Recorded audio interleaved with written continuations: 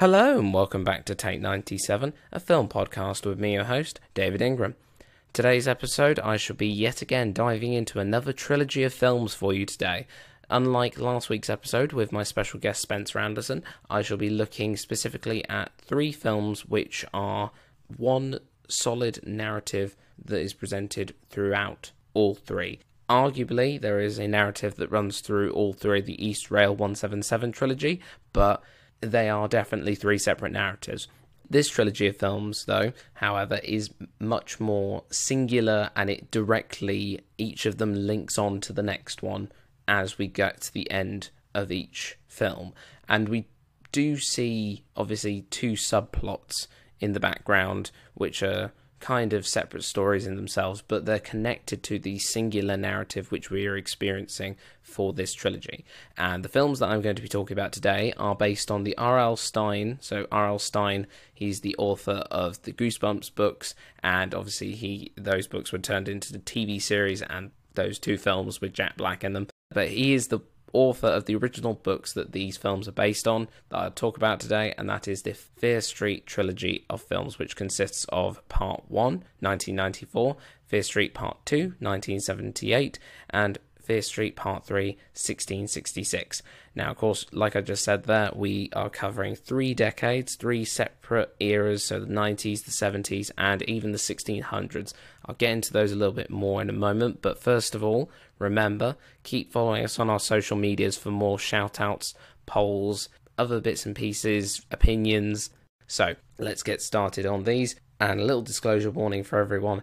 Spoilers ahead, so if you have not seen the Fear Street trilogy, please do not listen any further. Pause this, watch the films, come back, listen to me.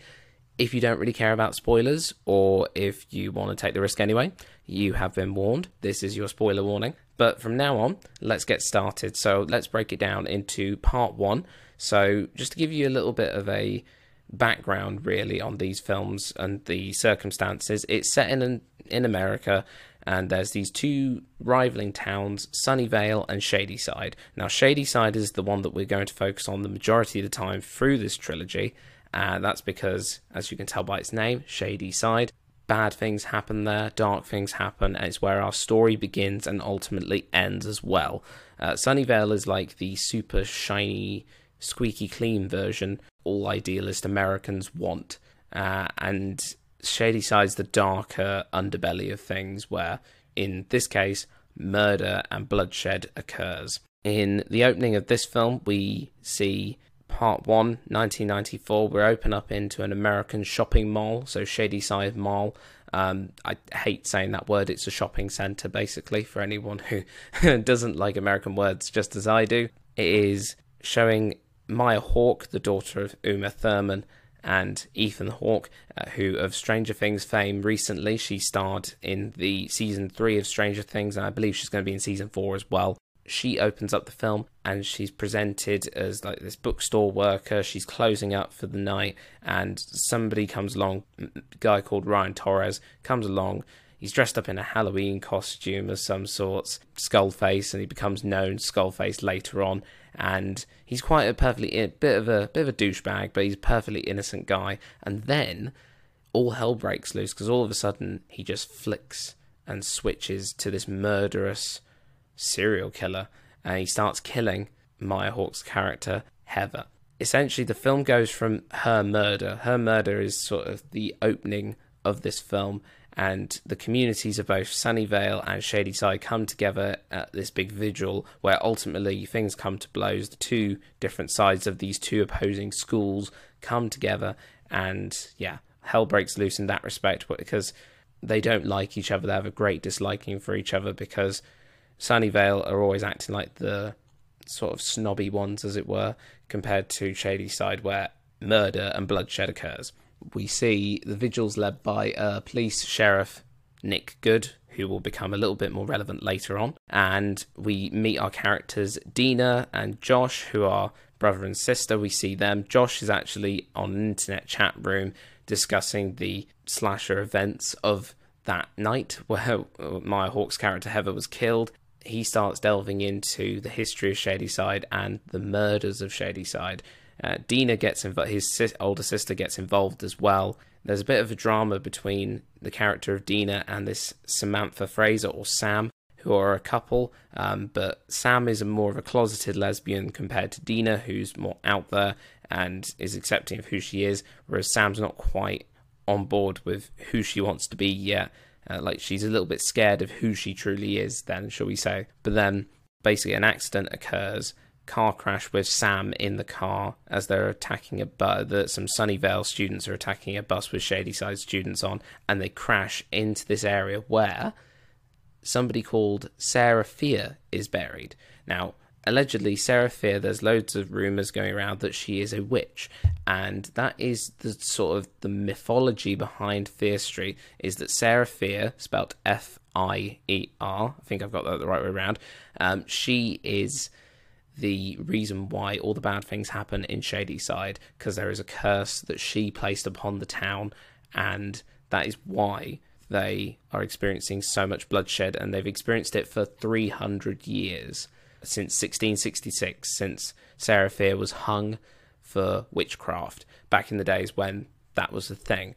You explore why it all happened in part 3 of the trilogy, but part 1 for now, she's just this myth, and the kids start believing that it's actually real, and it might be a possibility that witches actually exist, and that she placed this curse on the town and created a town full of murderers for 300 years. But this is called Fear Street, obviously, because it's F-E-A-R, so a little bit of a play on words there, and there is actually a Fear Street named after Sarah Fier, which you do see later on in the trilogy, but little nods here and there. It's a little bit like peeling back the layers to find out what is going on, because in my opinion, so just to sort of, that's where things go, and lots of murder happens with this skull face, and we see apparitions and ghosts of previous murderers of Shadyside. So we have an axe-wielding guy with a bag on his head, like a brown sack on his head. He looks very creepy. He's actually from the 1978 film, so part 2, and he is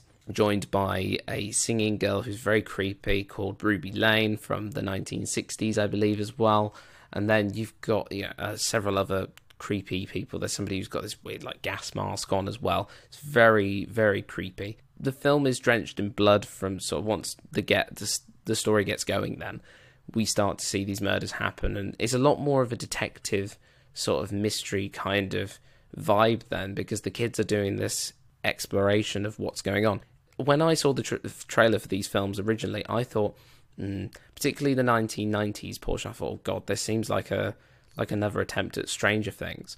Stranger Things, that was particularly season 3, I would say, as well, because of the neon-drenched moments in the trailer and the colours and such. And but then I realised, oh, it's a bit more bloody, it's a bit more violent, so it's maybe aimed at a more adult audience. But at the same time, it's not, because it's more grown up and mature because of the blood content and stuff like that. But at the same time, it very much is still in the same vein as Stranger Things, because of the teenagers going out to seek the danger and finding out the cause of trouble that's going on in their town. So really, it's just, I know Fear Street came way before Stranger Things, in terms of the books, I would say, anyway, or around about the same time, I think, in terms of some of the rebooted material that R.L. Stine provided.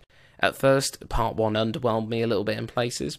I like the aesthetic, the cold open, and I love the way the titles at each beginning of each film come up with Fear Street, and then they add the 1994, 1978, 1666. I really like that, the cold openings at the beginning to sort of draw you in. I really enjoyed those. 1994 is very much the setup for everything, and you don't really understand like why things are happening. You just know people are running away from things, and to be honest, that's probably quite in tune with the slasher genre anyway, because you get this feeling that people are running away from something they don't quite understand. We don't have time to ask questions, but the point of the Fear Street trilogy is you're meant to ask questions, and I think with this one, it's, I don't know, if you enjoy seeing people get murdered in all sorts of weird, wacky, and quite frankly scary ways, you will enjoy this if you're a bit sick in the head like that. But I would say that with 1994, it's very much more emotional than any other type of horror slasher type film, because we get to see this relationship between a closeted lesbian who doesn't really know, well, I say closeted. She's closeted to start with. She's a little bit more accepting of herself as the films go on, but Sam is not very accepting of what she wants to be yet. She is boxing herself into what other people want her to be, particularly her mother. And you got all that general coming of age stuff happening, and that's what the tale really is of these three films, is a love story between Dina and Sam. And ultimately, by the end of this film, again, spoilers, I've already said this before, but spoilers ahead, Sam ultimately becomes possessed by part of the devil, I suppose, because behind all this is the devil itself, and witchcraft is all awry with this entire trilogy. But they fight off all these different killers. I think a highlight from part one, I think it's just the bit set in the shopping center, in the American shopping center. I just think that they are so reminiscent of Stranger Things season 3. That's why they look so good on camera. The content-wise was a little bit, I don't know, the supporting cast, I would say, I can't remember the characters' names right now off the top of my head, but the supporting cast were really good, really strong. I think they got killed off in the end, by the end of the film, so we got left with just Dina, Josh, so the brother-sister, and Sam. Sam being possessed by one of the demons. And we see this trio left at the end of their wits' end, and they end up discovering in their research about the events of previous murders, including the inception of this, the Sarah Fear being hung for witchcraft back in 1666, and they also look into 1978 case, the Nightwing Massacre, where basically at a summer camp in 1978, a load of kids were killed and campers were killed by a axe-wielding murderer who walked very much like Jack Torrance in The Shining. I have a feeling that was the inspiration when they said direction. Walk like Jack Torrance. But that is, and that sub-story is the focus of one entire film, because there's a character who, in the younger years, in the 78 section, is played by Sadie Sink. Again, another Stranger Things connection there, but Sadie Sink is playing a character called Ziggy Berman, who's got an older sister called Cindy Berman, who ultimately meets her bloody, gory end, along with many others who were victims of the Nightwing Massacre. And with this, Josh and Dina, because they need help to end the reign of terror that Sarah Fear has apparently put on the town, they go to see Ziggy, or as she's known, C. Berman, at her house to get advice. And she tells them the story, and that's basically the point of the second film, is we see how Ziggy survived. We get to see a younger version of the sheriff, Nick Good, who is in love with Ziggy, and he's like a camp leader, and he really learns to care for her. And there's several hints. I feel like part one, it was very much impulse, thrill, like you don't know much about the backstory. Like, I think if you compare it to Halloween, it's not as good as Halloween, obviously, but like Halloween, you don't get as much of a backstory of why is he like this, you don't delve too much into the mind of the killer. You just know that these things are happening. But then Fear Street, on top of that, part one, asks the questions, and we unlayer these things in part two. And I feel like part two, to be honest, as a standalone story, is a much better film. If you like your slasher films and you just like mindless bloody violence and all that, and I think the 70s, because it's so closely associated with Halloween, The Exorcist, the Texas Chainsaw Massacre, all these great slasher horror films of the era, I feel like that's why it has that edge. And it's set at a summer camp as well, so again, Friday the 13th vibes as well. You get that similar aesthetic there. I just think that 1978, you've got a little bit of a core relationship. That's the thing with all of these, is that each film has a disruptive relationship pairing then, shall we say. In the first one, it's Dina and Sam, who are trying to work out their differences and see if they can work as a couple, with Sam coming to terms with her lesbianism. And then in the part two, it's more of a sister relationship, where we get to see Ziggy and Cindy sort of bond again after becoming a bit more strained in their sisterly relationship then. Whereas part three then goes back to the romantic side of things, where we actually see Sarah Fear back in 1666 along with a girl called Hannah Miller.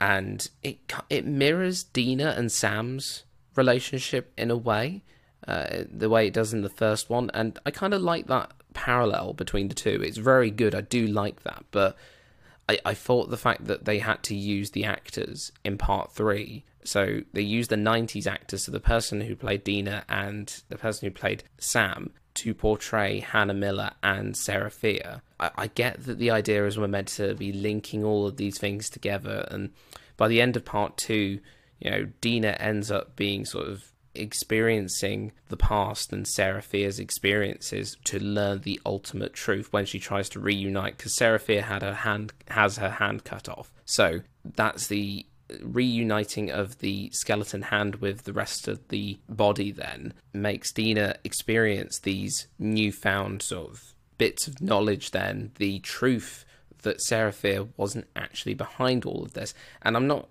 I'm spoiling this here, but I'm not going to go into too much detail because I feel like you guys should watch the films just to discover for yourselves. I won't spoil the ending too much, but I know that the reveal of who is involved, but you'll have to sort of wait and see and watch it yourself just to get that punch at the end. But I do think, using the actors from the 1994 segment, and also you see Sadie Sink again as in the tiny role as well in part 3. I think it's slightly confusing in some respects. I get that it's meant to anchor your audience in to be like, oh yes, she's experiencing it through her eyes and she's seeing people putting faces to people that she doesn't know, making the situation more familiar then, but I don't get really why they had to do that. So I think part 1, 1994, the stylistics of it all was quite good, the aesthetic and the look, the neon, blood-drenched stuff. It was all, if you like mindless slasher with no real thought behind it, it was good, but I think the writing was a little bit messy here and there, but it did set it up okay to a degree for me to understand the next stage of things. Part 2, I think, is the best one. 1978, that is the best one, because whilst, yes, you have tail-end bits at the beginning of the film where you ask the question of, how did you survive the Nightwing massacre? Then you go back in time and you see it. And then the end of it, you link back up to the present day, as it were, to lead into the next film. I just think the story as a whole from the 78 portion was just really honestly so good. Like, it didn't drag. For me, the first part partially dragged, partially didn't. I was on the edge of my seat. I wanted to know what happened next. I was intrigued, but it was much more like emotional spats here and there and a thing of survival then. The second one is very much more in tune with the slasher genre, and I preferred the cinematography was really good because it was so reminiscent of stuff like Friday the 13th and Halloween even as well, because I just really enjoyed every single moment of that, shall we say. 1666 is a completely different kettle of fish though. 1666, so part 3, at least the beginning, so the first 40-50 minutes of the film, it's dedicated to how Sarah Fier was outed as a witch and got hung for witchcraft. Basically what happens is she is responsible, but she's not. So the long short of it is she is in love with a girl called Hannah Miller, as I mentioned before. The townsfolk blame that unnatural, because at the time that was seen as unnatural relationship and sinful act as a reason why bad things had happened to the town. And we see all these, the status quo set up with all these people that are living there, including ancestors of Nick Good, the sheriff, in 1994, and you see him in 78 as well. But I think you see all of these moments collected together as an intense mini drama, as it were. And I feel like the beginning of 1666, because it was so world building and like relationship setting up, it felt a little bit more of a back step then. It was a backstory that was explained, and we don't really need to see all of it, really, to be honest with you, because I felt like it was too dramatic in places. And I don't mean like, it's not, it should be more silly, but I feel it wasn't great in respects to, like, I thought we were about halfway through the film, and we we kind of were, but 48 minutes in, I thought we were a little bit further in than that. I thought, how is this going to conclude? How are we going to make it back to the 1994 segment where we'd been left off in the cliffhanger of part 2? I just really didn't enjoy the having to wait then, shall we say. Like, it was a tad too dramatically played then in places. compared to some of the others where it was like so quickly paced and so fast and, I don't know, bloody then.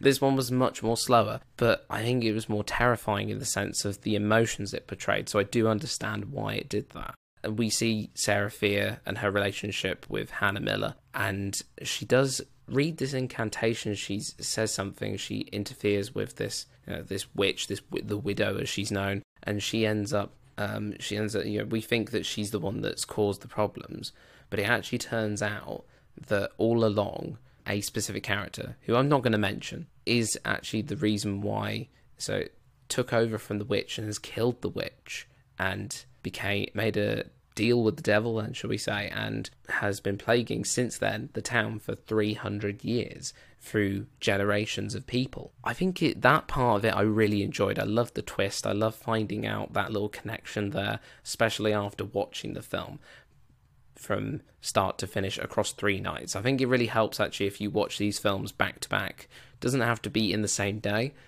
but try not to leave too much of a gap between. There are the recaps at the beginning of each film on Netflix anyway, but I feel like you should watch these fairly consecutively, because otherwise I think you'll just lose it and you will lose the momentum. But that's all I really have to say on the content, really. It's all shot really well. Part 1 dragged. Part 3, the beginning dragged much more than any of the others. But then obviously there's the... it's funny because within Part 3 there's Fear Street 1994 Part 2. It was a strange thing to see a Part 2 to something you'd already seen.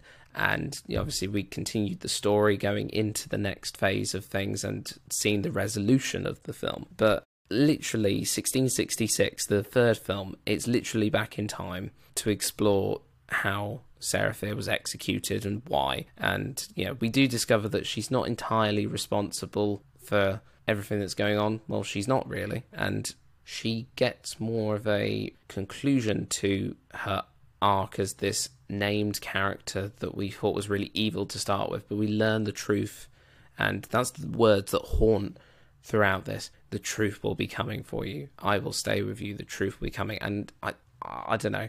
I would say, I think you could have easily cut down on Part 1 from 1994, and you could have made it a 2-part thing. I could see how these films would be easily made into like serialized drama. Then we could make this into a series like Stranger Things. You could have hour-long episodes, and in a way they kind of are. They're hour and a half, hour and 47 films, and they are like TV episodes are on Netflix nowadays anyway, where episodes are up to an hour long. I mean, Stranger Things, its longest episode in season 3, I think, was about like just over an hour and 5 minutes, I think. So it's following Netflix's formula, and I feel like the Camp Nightwing Massacre is the best one. And I love the apparitions, though. That's the other thing I'd love to say, is the apparitions of the ghosts. So we've got a character called Ruby Lane, the character Tommy Slater, who becomes the axe murderer of the bag over his head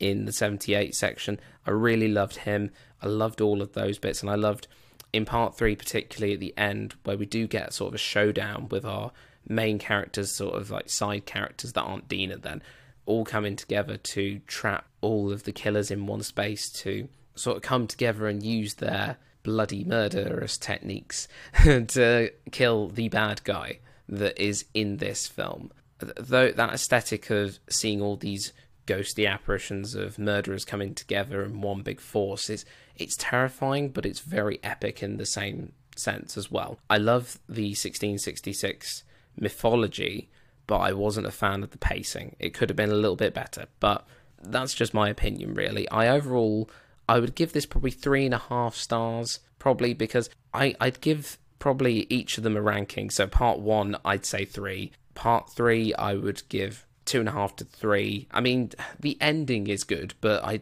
wasn't a fan of the beginning opener, where it was a little bit slow for my liking, and the weird casting choices of putting why we couldn't just see the people that would be the actual faces of those characters then.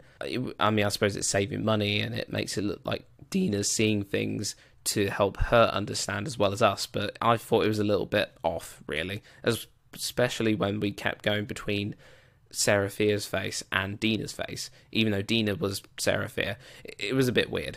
But then Part 2, I would wholly rate 4 stars, I would. Because, it's not without its problems, because, it's got the 1994 sections at the beginning and the end, which sort of distract from it. But as a standalone story set in 1978, a slasher film like any other, I really love Part 2. I feel like if you just watch the Netflix recaps and ignore the cliffhanger ending, I think you could get away with watching Part 2 just on its own, because I think that it really, really sells itself as a standalone slasher.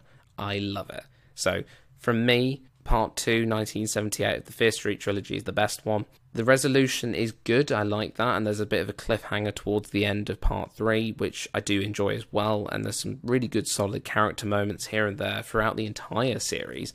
But yeah, I'd say Part 2 is the highest of them all. Part 1 and 3 are the lowest, really. The 90s, and I didn't really feel like I was in the 1990s, other than the reference to AOL and the internet and stuff, but it didn't feel 90s-y, whereas the 70s episode, because it's the summer camp, I actually felt like I was in the 1970s, and the music as well. The music choices in that were really good. I love them to pieces. So that's all I have to really say on that note with the Fear Street trilogy. I think if you want a bit of soft slasher, then, because it's not scary, I just think the story is there. There's a story, there's a fluid narrative, and I don't think you're not going to be scared by it. Obviously, if you don't like blood, you won't like it, but I wholly think you should watch them just for the experience, and continue to watch them in not one go, but maybe consecutive nights then, so you've got a bit of a break. But I wouldn't leave too much of a gap between each of them, because I think you'll lose the momentum.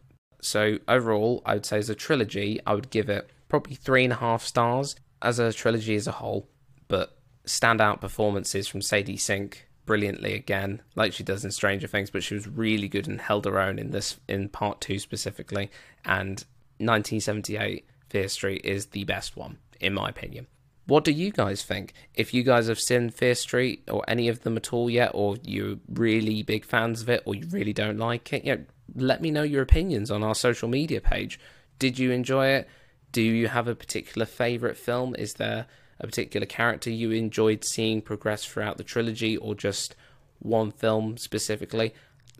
Let me know. Thank you very much for listening, guys. So, without a doubt, that's a wrap on Take 97, a film podcast, the Fear Street trilogy edition of the podcast.